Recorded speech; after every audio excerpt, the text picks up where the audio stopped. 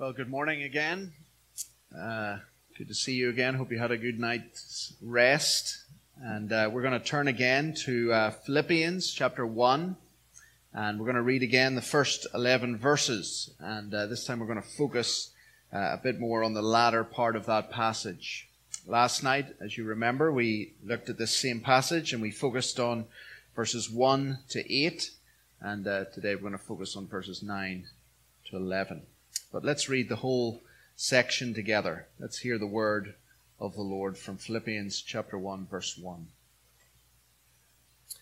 Paul and Timothy, servants of Christ Jesus, to all the saints in Christ Jesus who are at Philippi, with the overseers and deacons, grace to you and peace from God our Father and the Lord Jesus Christ. I thank my God in all my remembrance of you, always in every prayer of mine for you all, making my prayer with joy, because of your partnership in the gospel from the first day until now. And I am sure of this, that he who began a good work in you will bring it to completion at the day of Jesus Christ. It is right for me to feel this way about you all, because I hold you in my heart. For you are all partakers with me of grace, both in my imprisonment and in the defense and confirmation of the gospel. For God is my witness, how I yearn for you all with the affection of Christ Jesus. And it is my prayer that your love may abound more and more with knowledge and all discernment, so that you may approve what is excellent, and so be pure and blameless for the day of Christ, filled with the fruit of righteousness that comes through Jesus Christ to the glory and praise of God. Let us pray. Father, our help is in you, the maker of heaven and earth. So we pray that you would come now and by your Holy Spirit concentrate our minds, conform our wills, and stir our affections for you, the living God. We ask this in the name of your Son, our Savior, who lives and reigns with you and the Holy Spirit, one God, forever praised. Amen.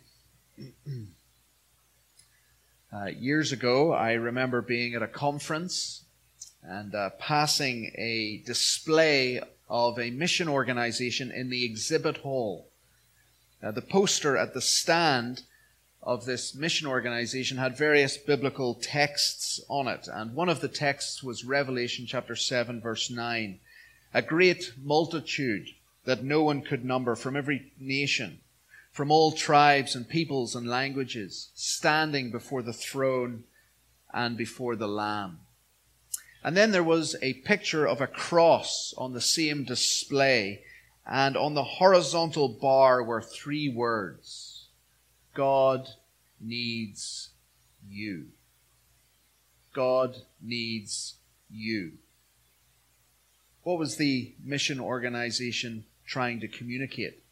Well, they were trying to say that God wanted people from every tribe and people and language to come and worship King Jesus. But in order for that to happen, God needed people to help, such that if they didn't help, was implied, then God's mission wouldn't be completed. God needs you in order to accomplish his work. And if you don't help, then God's work of world missions won't get done. That is one approach to world missions. There's another approach to world missions, and it goes something like this. God is so sovereign that he will redeem people from every tribe and people and language to come and worship King Jesus, even if you do not help him. In other words, God doesn't need you. God is going to complete his work of world missions without you. This second approach has been more rare, in world missions, but it has been present. Historically, it's been called hyper-Calvinism. It's a movement that Charles Spurgeon had to correct in the late 19th century. Now, these two approaches to world mission, the one that says God needs you, and if you don't help, God's mission isn't going to get done. and the other one that says God doesn't need you. He's going to complete his mission anyway. Those two approaches to world mission can be equally applied to the topic of prayer. The one approach to prayer says God needs you to pray in order to accomplish his work. And if you don't pray, then God's work won't get done. In other words, God needs you. The second approach to prayer says God is so sovereign that he will accomplish his work no matter what, even if you don't pray. In other words, God doesn't need you. Now, I suspect in this church, your temptation is not towards the first approach. I suspect it's not to think that God needs you to accomplish his work on earth. He's going to accomplish it anyway. He is sovereign. Our temptation, I suspect, is more likely to think that precisely because God is sovereign, he doesn't need us to complete his work. Or in this case, God doesn't need us to pray. And therein lies the dilemma for us. If God is truly sovereign, if God is going to accomplish his purposes in this world, in missions and in each of our lives, why should we pray? If it's going to happen anyway, why pray? If God is sovereign and ordains whatsoever comes to pass before anything has come to pass, why should we pray? If God is going to accomplish his purposes anyway, doesn't that make prayer pointless? The dilemma of praying to a sovereign God is actually present in this passage in Philippians chapter 1. I wonder as you saw it, as we read it, the dilemma is created in or by verse 6. In verse 3, Paul thanks God with joy for two things. First, verse 5, he thanks God with joy for the Philippians' partnership in the gospel. And then second, verse 6, he thanks God for with joy for the fact that the work God started in the Philippians will be completed at the day of Jesus Christ. So God's ability to finish what he starts is one of the two causes for Paul's prayer of thankfulness. But here's the question. Does the truth of God's sovereign ability to finish what he began in a person's life motivate us to prayer? Does it mean that we don't need to pray for that person? Why pray for another Christian if God is going to complete the work that he started in them anyway? You see the dilemma? Paul says he is convinced that God is going to complete the work that he started in the Philippian Christians. So the dilemma is, should he pray for them? Why pray if God is going to complete the work that he began in them anyway? You see the dilemma? This is the dilemma of the sovereignty of God and the responsibility of man in prayer. The sovereignty of God to accomplish his purposes and our responsibility to pray. That's the dilemma here. And Paul answers that dilemma by giving us three reasons why we should pray for each other. Number one, prayer serves God's purposes. Prayer serves God's purposes. Look at God's purpose in verse 6. And I am sure of this, that he who began a good work in you will bring it to completion at the day of Jesus Christ. God's purpose in verse 6 is to complete the work he began in believers' lives at the final day of Jesus Christ. Now, look at Paul's prayer in verses 9 to 11. He prays that the love of believers may abound more and more in knowledge and all discernment, so that they may approve what is excellent, so that they may be pure and blameless for the day of Christ. It is the two references to the day of Jesus Christ in verse 6 and then in verse 10 It is these two references to the day of Jesus Christ that link together God's sovereign purposes in verse 6 and Paul's prayer in verses 9 to 11. Paul is thankful that God is going to complete his work in believers' lives at the final day of Jesus Christ. But then Paul prays for believers to be pure and blameless for the day of Jesus Christ. In other words, prayer serves God's purposes. To put it differently, prayer is God's chosen means to accomplish his chosen end. Prayer is God's chosen means to accomplish his chosen end. Prayer is a means to an end, and it is God's chosen means to his chosen end. Think about what God's chosen end is in this passage. It's there in verse 6. To complete the work that he has begun in our lives. What is the means to complete that work? It's there in verses 9, 10, and 11. To bring it to completion through the prayers of other Christians. God's chosen end is to complete the work that he began in our lives, but the means to bring that work to completion is prayer. Other Christians praying for us. Now, we can further appreciate the place of prayer and God's purposes if we take a step back from prayer and focus in on what this work is that God is doing in us in verse 6. What is this good work that God begins and promises to finish at the day of Jesus Christ?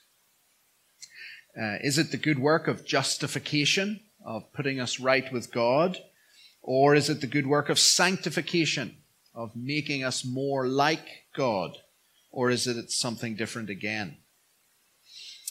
I had a pastor friend in South Africa many years ago who planted a church. And under their church banner that they were renting a building at the school, at the University of Natal, KwaZulu-Natal in Pietermaritzburg. And they had a banner on the university campus to encourage people to come to church, to advertise their church. And the banner had a catchy phrase. It gave the name of the church, the time of their services. And then underneath, at the bottom on the banner, it said, "Come as you are." Come as you are. Now, every statement that a person makes is a theological statement. That church was making a theological statement. And that catchy phrase under the banner made a profound theological statement. Come as you are. It was the basis on which my friend could get to explain the gospel to people. What the phrase communicated to people was, you can't bring anything or do anything to make yourself acceptable to God. Come as you are. Dressing up or down doesn't make you acceptable to God. Eating certain foods or avoiding them doesn't make you acceptable to God. Using a particular version of the Bible doesn't make you acceptable to God. Having good deeds in your life, helping in charity organizations, doesn't make you acceptable to God. The only thing that makes you acceptable to God is what Jesus has done for you in his life, death, resurrection, and ascension. There's nothing that you can do for him. You can't bring anything to God. You can't add anything to Jesus' work for you. You need to come to God as you are, a sinner. Come as you are. As Jesus said, I didn't come to call the righteous to repentance, but sinners. Come as you are. That's what my friend's church was trying to communicate. They were trying to say something about the doctrine of justification.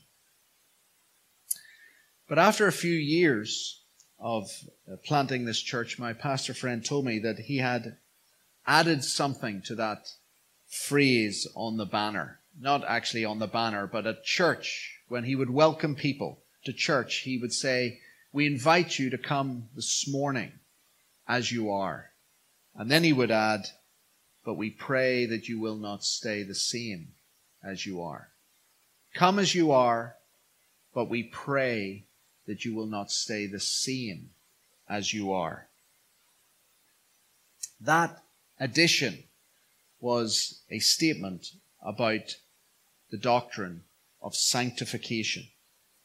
Come as you are was the basis on which my friend could speak to people about justification. There's nothing you can bring to Jesus. He's done it all. Come as you are. But the second thing, we pray that you will not stay the same as you are, was a statement about sanctification, about being made more like Jesus. Because when God saves us by His grace, He doesn't just give us a new status before Him on the outside. He also begins to work on us from the inside. When we come to God as we are, through faith in Jesus, God declares us righteous on the outside. But then He also starts to make us righteous on the inside by His Holy Spirit. The work outside us, being put right with God, is called justification. The work inside us, being made more like God, is called sanctification. And those two works together, justification and sanctification, constitute the good work that Paul is referring to here in verse 6.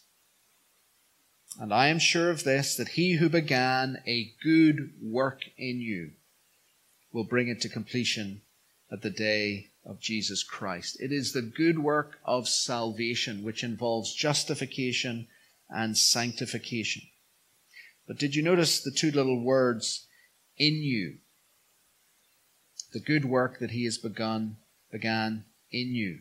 They're present again in chapter 2, verse 12 to 13, if you just flick forward to that passage. Chapter 2, verse 12. Therefore, my beloved, as you have always obeyed, so now, not only as in my presence, but much more in my absence, work out your salvation with fear and trembling, for it is God who works in you, both to will and to work for his good pleasure.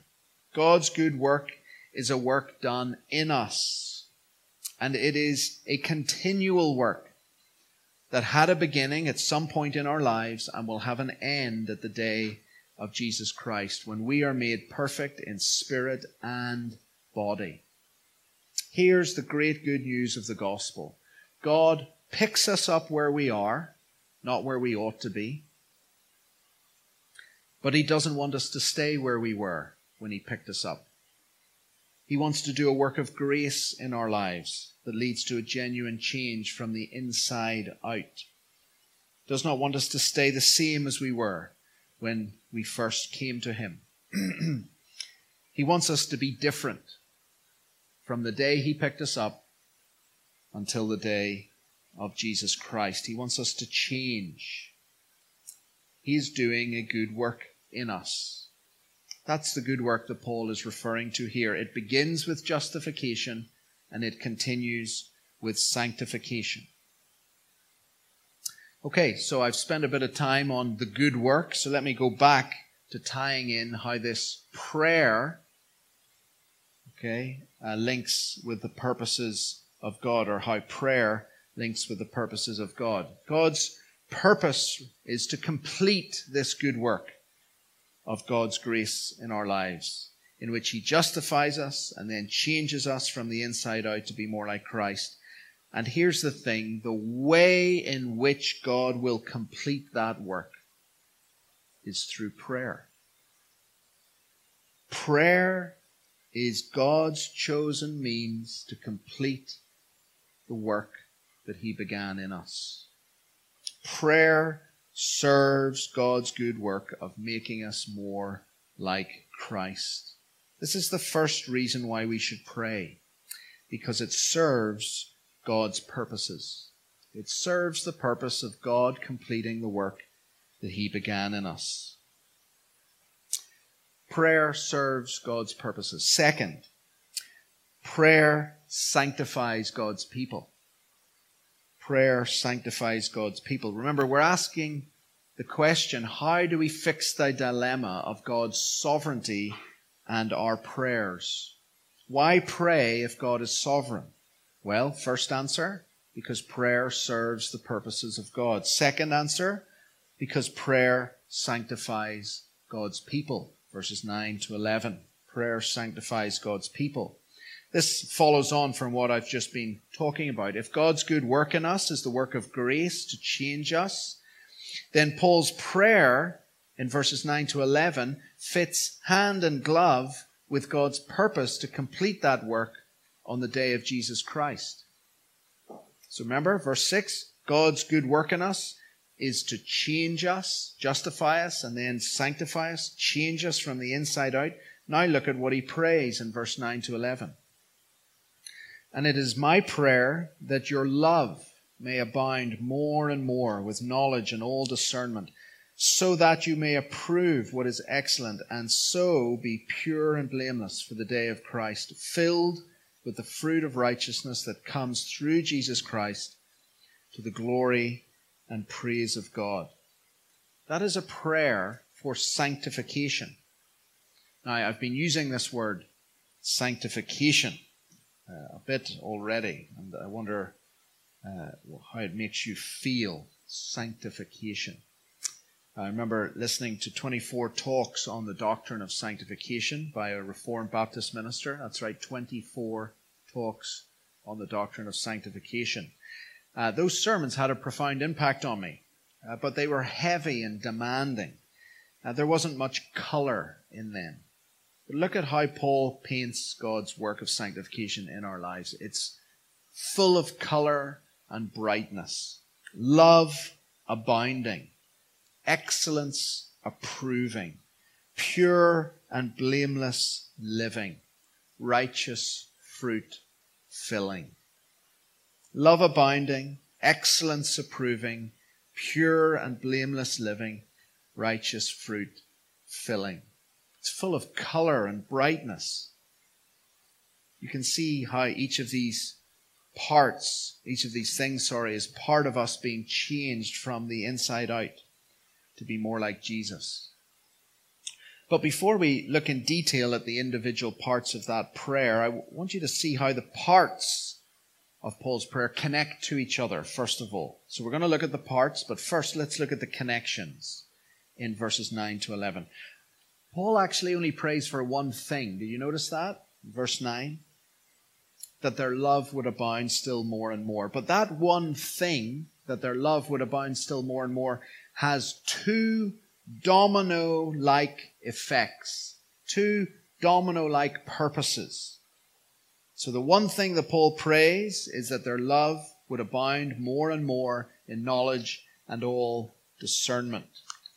And then he gives two purposes or two effects of that prayer, which you can see in the two so clauses. Do you see that? The immediate purpose is seen at the beginning of verse 10. And it is my prayer that your love may abound more and more with knowledge and all discernment. Here's the first so, the immediate purpose. So that you may approve what is excellent.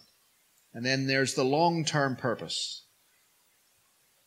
And so be pure and blameless for the day of Christ. So the immediate purpose, that their love would abound more and more, is so that they would approve what is excellent. The ultimate purpose is so that they would be pure and blameless for the day of Christ. So connecting all the parts together, we can see that Paul prays for one thing, that their love would abound more and more. Their love for God and their love for each other. And that one prayer, that their love would abound more and more, would have two effects, two domino-like effects. The first, that they would approve what is excellent. The second, that they would therefore be pure and blameless and fruitful on the day when Jesus returns. So that's the connection between these parts. Prays for one thing that has two knock-on effects. Now let me unpack each of these parts in this prayer in verses 9 to 11. The main thing, as I say, that Paul prays for is their love, verse 9. And it is my prayer that your love may abound more and more with knowledge and all discernment. The object of this love is not specified, and perhaps that is deliberate on Paul's part. so that it would include both love for God and love for others. But note that it is not just any kind of love. Do you remember the Beatles song, All You Need Is Love, Love, Love, All You Need Is Love, Love, Love. I'm tone deaf, so I'm not going to sing it to you. I've seen these musicians playing so well up here, I'm pretty sure they could give us a wee rendition later. But what's the problem with the Beatles song about love? Well, they never define it. It's just airy-fairy love, love, love. Well, Paul does define the kind of Christian love Christians need. You see that in verse 9? That your love may abound more and more in knowledge and all discernment. It's an informed, discriminating love. This is not just love, love, love. This is love with knowledge. This is love with discernment. This is love informed by a personal, intimate knowledge of God. This is love that has practical, concrete wisdom in its decision-making. So it's not just any kind of love. It's an informed and discerning love for God and for others. And the immediate purpose of this love is so that Christians would approve what is excellent. Now, this word excellent is literally rendered the things which differ. But Paul isn't praying that the Philippians would just be able to differentiate between things. No, he prays that they would be able to choose between things. That is, to choose what is excellent between two choices. To choose those things which are superior, which are best. Decisions, decisions, decisions. Choices, choices, choices. That's the context of what Paul means here in knowledge and all discernment, so that you may approve what is excellent, so that you might choose what is excellent, so that you might decide what is excellent. He wants the Philippians to choose what is superior, essential, vital, best in the hundreds of choices that they face every day. Now, sadly, too many of us settle for bad decision-making in the many choices that we face in our lives, in the many choices and decisions we face in our ministries and in our churches.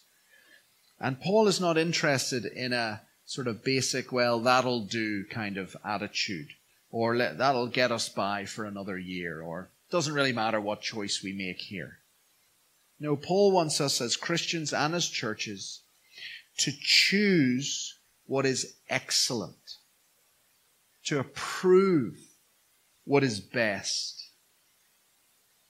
Now, you may be asking, okay, I get what you're saying, Johnny, we're to prove what is excellent, but how? How do we make excellent decisions in everyday life with all the decisions that we have to make regarding family, children, relationships, a courtship, home life, work, college studies, school, emails, internet usage, time management, service at church? How do we make excellent decisions? How do I know how to approve what is best? Well, the answer to deciding what's best depends on what your aim is and what you love most. The answer to deciding what is best depends on what your aim is, what your goal is, and what you love most. Let me illustrate both of those aspects of deciding what's best. Let's illustrate the aim, the goal. Imagine a father with 5 children. He goes out to buy a car. He's thinking Porsche or people carrier. Okay? Mercedes or minivan. Okay? Which is best for the father with 5 kids? Well, it all depends what he's aiming for. Speed or space? Fortunately for the father of 5, his ultimate aim is space, not speed. Okay? And because space for 5 kids is what he needs to aim for in choosing a car, buying the people carrier is the more excellent decision over the Porsche. Okay, sorry for you men who were hoping for a Porsche at Christmas from your wife. It's going to be the people carrier. Okay? The minivan, not the Mercedes, is what's coming. Okay, the ultimate aim decides what's best. So that's one way of helping you approve what's best. Think, what's my aim? Now then, let me think about what decision I should make. And Paul gives us that ultimate aim in verses 10 and 11, so that you might be pure and blameless for the day of Christ, filled with the fruit of righteousness that comes through Jesus Christ to the glory and praise of God. This is the long-term goal of Paul's prayer for the Philippian Christians. Pure, blameless, righteously fruitful living to the glory of God. Pure and blameless in our motives, in our actions and living, righteously fruitful in our lives and ministries. That's the goal, and it's that goal that will help us to make excellent choices in our work, in our relationships, in our family, in our purchases, whatever it is we do in life. If we can keep those as the big goals, pure living, is this decision going to keep me pure as a Christian? Is this decision going to keep me blameless? Will this decision make me more fruitful with righteous living in my life? Will it benefit my church to the glory of God? Is what I'm about to choose going to make me more pure, blameless, and fruitful to the glory of God? That's a good question to ask when you come to make decisions. Of course, it doesn't give us the exact answers, but it can be a guide as we try to prove what is excellent. But deciding what's best does not just depend on what you aim for. It also depends on what you love most. What shapes our decision-making is not just what our ultimate aim is, it's what we love. That's why Paul really only prays for one thing. Remember, what does he pray for? That their love would abound more and more. Why is love the one thing that Paul prays for in this prayer? Because love determines all our choices. We choose what we love. We choose what we love. Let me illustrate that for you. Every time I go into a coffee shop, I never choose a coffee. Don't like it. I've got no love for coffee.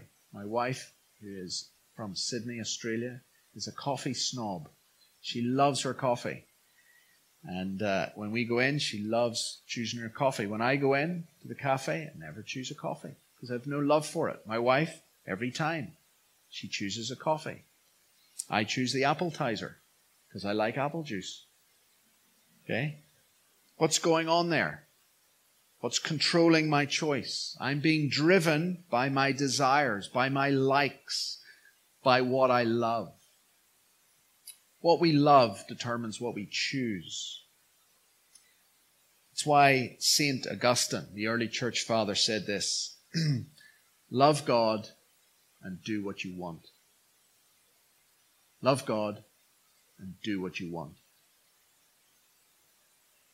Such a liberating statement. Such a wise statement from Augustine. He wasn't saying go live whatever way you want. He was saying love God and then go live whatever way you want. Because the way you want to live, if you love God, will be the way God wants you to live. Love God and do what you want. So, that's another way to help you as you make decisions. Love God. What will please God as I make this decision?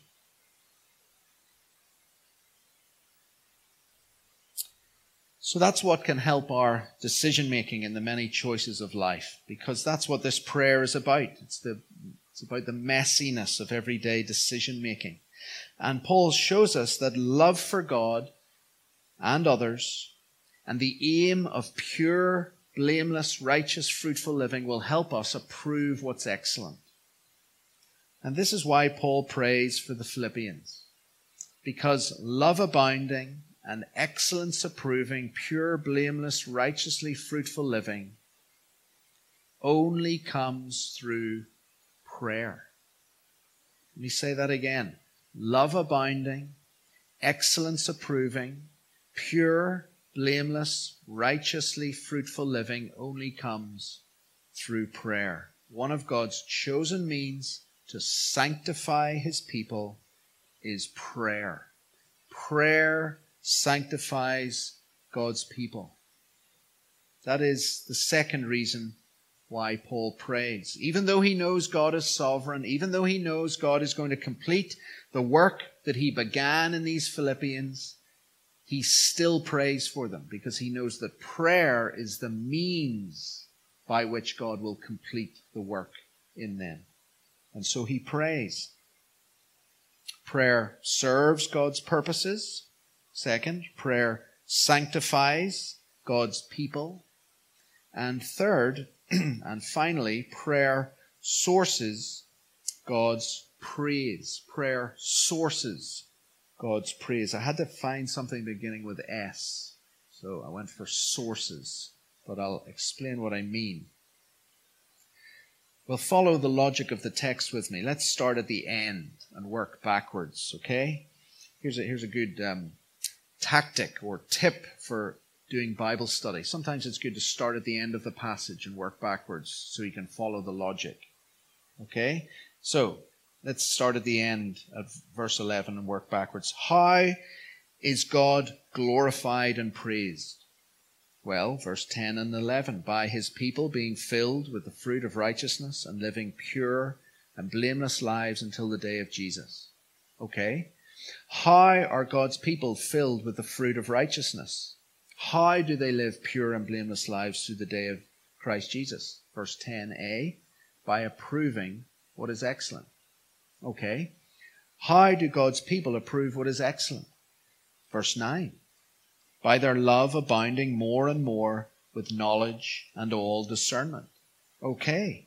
How do God's people abound in love more and more with knowledge and all discernment? Verse 9, by Paul praying. You see it? Prayer sources God's praise. What brings God's praise in verse 11?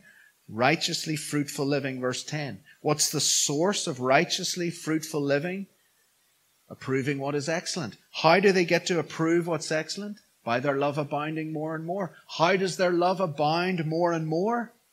By Paul praying for them. Do you see it? Do you see how prayer is the powerhouse or powerhouse, as you say here in America? The powerhouse of God's praise. Praise is the end goal to the praise, to the glory and praise of God. What sources, what energizes, what gives life to the glory and praise of God? Prayer. Prayer. Prayer sources God's praise by bringing about sanctified people. People who bring praise and glory to God by their living. Years ago, when my wife and I lived in Cambridge, I decided to become like my father and started gardening, planting my own vegetables. I was brought up in the countryside in Northern Ireland. My dad, every summer, had this massive vegetable garden.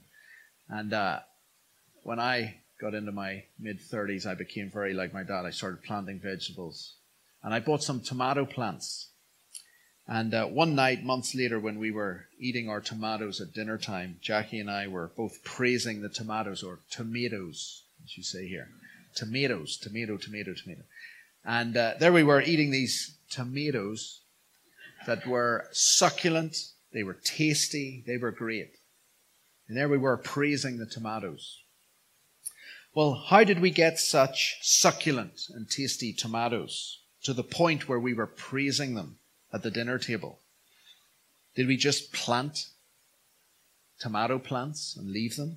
Well, at first that's what I did do. But then my dad, the veteran gardener, said to me that you need to add tomato juice. If you want to get really tasty, succulent tomatoes, you got to add special tomato juice. So I bought some tomato juice, and I added it to the tomato plants. Now, what was the source of our praise for the tomatoes? It was the juice. It was tomato juice. It was the tomato juice that led to a harvest of juicy tomatoes, which led us sitting around our dinner table praising the tomatoes. Well, likewise in the Christian life, what is the source of God's praise for a righteously fruitful Christian life? What is the source of it? The prayer of other Christians. Prayer is like tomato juice. When you pray for other Christians, you are feeding their lives like I was feeding that tomato plant, so that they can produce righteously fruitful living to the glory of God. Now, you may be thinking, if you're following me, Johnny, are you saying that my prayer can determine whether or not God gets praised? Such that if I don't pray, then God doesn't get praised? We're back to the dilemma, aren't we? Should you pray or should you not pray? If God is sovereign and He's going to accomplish the work that He began in us, so that on the last day our lives will be to the praise and glory of God, why pray if He's going to do it anyway? Would the tomatoes have been juicy and succulent if I hadn't added the tomato juice? Well, let me take you back to that mission display in the exhibit hall I mentioned at the beginning of this sermon. Remember the picture of the cross with the words, 3 words on the horizontal bar of the cross? God needs you. Does God need you in order to complete His work of world missions? Does God need you to pray in order to complete His sanctifying work in people's lives? If prayer is God's means to accomplish God's chosen end, what happens if we don't pray? What happens if we don't put the tomato juice into the tomato plant?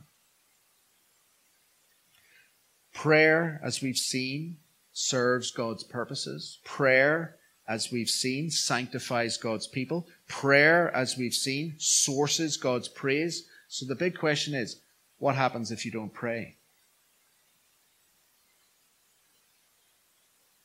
Do God's purposes not come about? Are God's people not sanctified? Is God not praised? The answer is very simple. Prayer is God's means to God's end. But if we don't pray, then God will raise up someone else to pray in our place, and we will miss out. If I could play with the illustration, if I didn't put the tomato juice into the plant pot, someone else would have to get the juicy tomatoes. See, what should have been written on that horizontal bar on the cross, on the mission display in the exhibit hall was not, God needs you, but rather, God invites you. God invites you. And it's the same with prayer. God doesn't need you to pray, as if His sovereign purposes somehow hang in suspension until you pray. God doesn't need you to pray. No, God invites you to pray. Because if you don't pray, He will invite someone else to pray in your place. And you and I will miss out. God doesn't need us, but He invites us to be an essential part of getting Him praise through fruitful living of Christian people. So may I encourage you to pray, to be an essential part of God's purposes in this world, in sanctifying fellow brothers and sisters in Christ and accomplishing His mission in the world. So let us turn to him now and let us pray. Father, I pray that this sermon would not hinder prayer, but help prayer. I pray, Father, it would not take us away from being motivated to pray, but I pray, Lord, it would energize us to pray. Father, we ask that you would give us a big view of your sovereignty, that you would help us not to think that you need us somehow to accomplish your purposes, but that rather that you invite us to pray, and to pray well, and to pray often. And so I pray, Father, for us all here, may our love for you and for each other abound more and more in knowledge and all discernment. May we approve what is excellent in our lives, so that we are pure and blameless at the day of Jesus Christ. Fill us, I pray, with the fruits of righteousness, and all to the praise and glory of your Father. And we ask this in your name. Amen.